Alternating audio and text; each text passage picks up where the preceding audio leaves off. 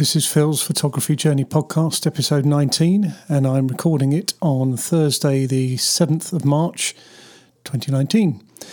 So this is actually quite a short gap from the last podcast to this one, and I've tried some different stuff. I'm recording it in generally the same place at home, but I decided that after the playback of the last one, there was a little bit of echo. It's an echoey room.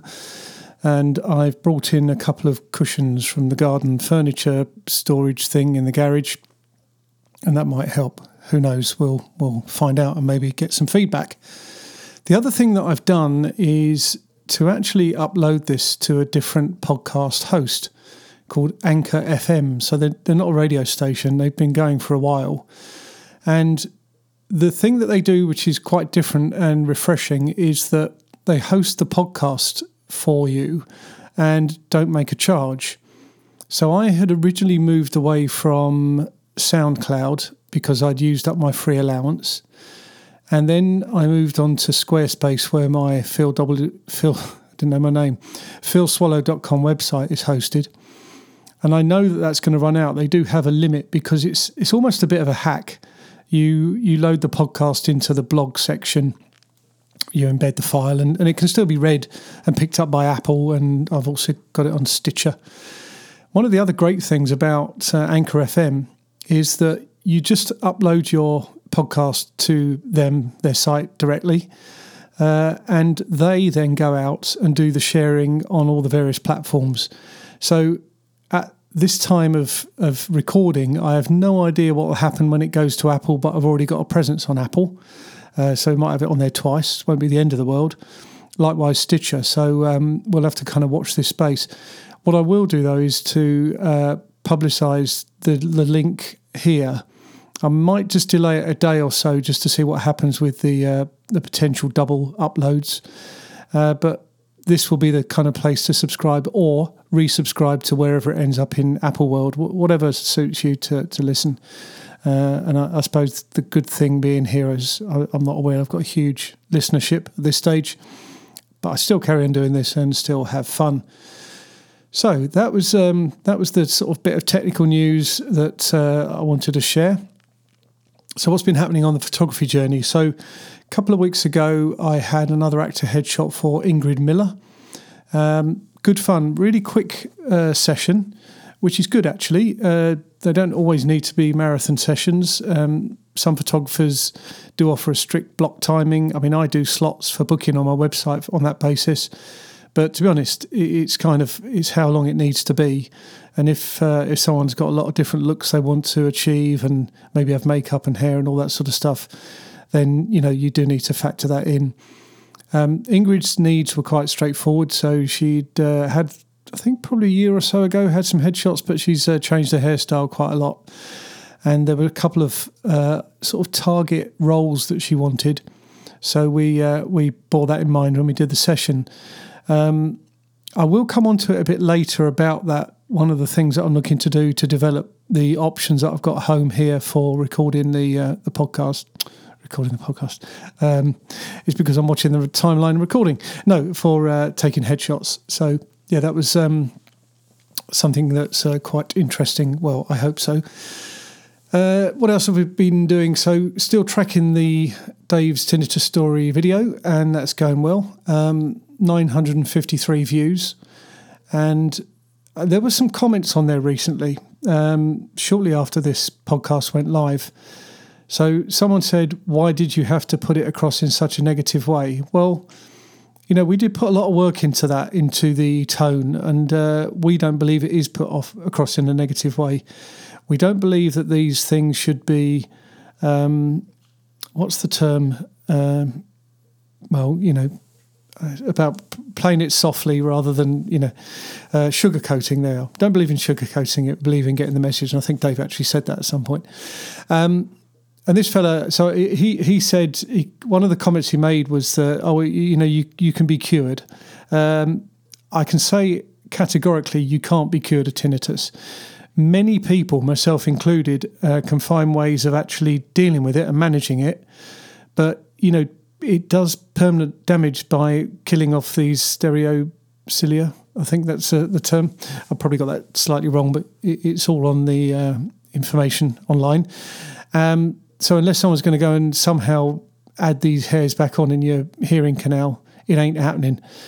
And he actually quoted this doctor, renowned doctor, and said, "Oh no, he cures people." Well, he doesn't. And actually, if you look at this guy's website, he doesn't. He just offers different ways of managing the condition, and that's all you can get. So I stopped commenting. I did ask him for scientific proof that there was a cure, and he didn't actually respond to that. He just went back to saying it was negative again.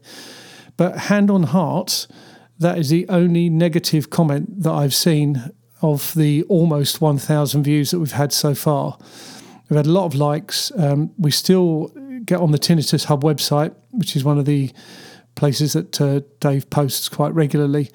There's still a lot of good responses on there and praise for what Dave done and sort of bearing all, if you like, for his condition. Other musicians have also chimed in as well, so no pun intended, but I'll claim it anyway. So yes, if you haven't watched it already, Dave's tinnitus story on YouTube, on the road to 1,000. So after the last show, I was lining up to go to the Nikon Professional Services show up in the Queen Elizabeth II Centre in Westminster, and that was great fun. It was, you go in there, there was a queue of photographers handing over their gear to be cleaned and serviced.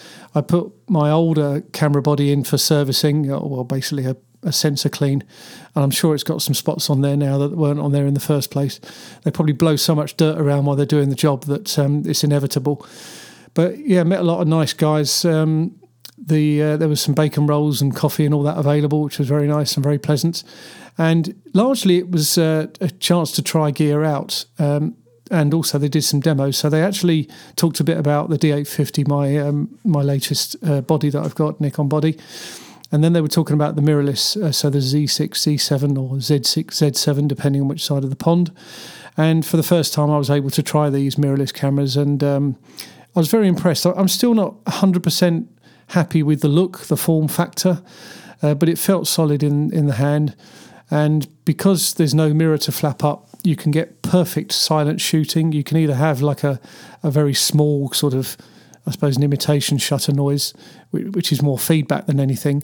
But with one, when I tried I think it was the Z6, I was pressing away thinking, well, there's nothing happening. And then saw that I'd just taken a load of shots. And the other thing with the electronic viewfinder, so what you're looking through the viewfinder, it's not what the mirror sees, it's what the exposure will be. So that will mean for more efficient shooting when using those. So I'm not going to jump ship yet. Happy with the D850. I don't think either of the new bodies that Nikon brought out in 2018 in mirrorless format can touch the D850 just yet. But I'm sure that they'll be working on it. They will want to get the pros on board. And after the kind of novelty has worn off, they'll hopefully start to develop their lineup.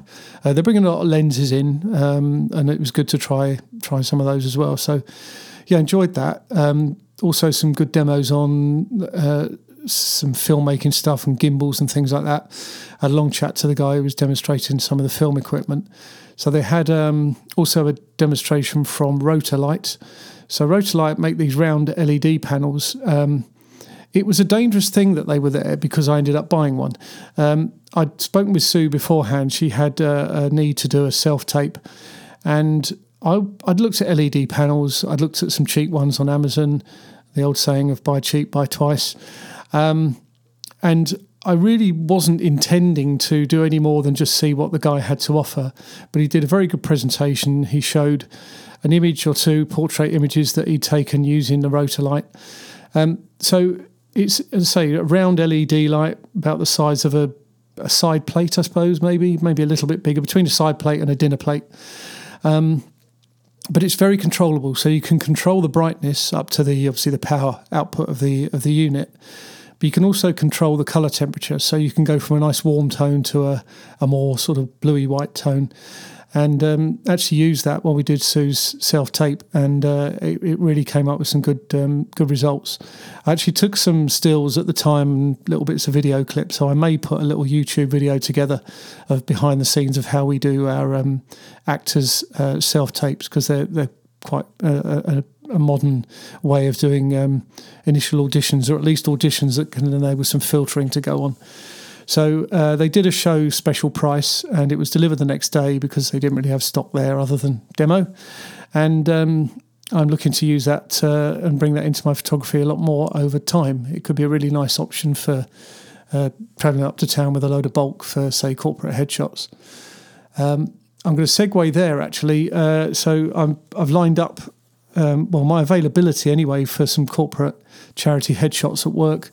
There's a few doing the rounds. The company are looking to do a lot to support the MS Society this year. So I actually spoke with someone at work who was my manager when I first joined that area in 1998. She suffers with MS. And so I said I'm happy to do either something formal and structured like a headshot shoot, or cover any events that they might have. So I think she's quite pleased about that. So we'll see how that comes off.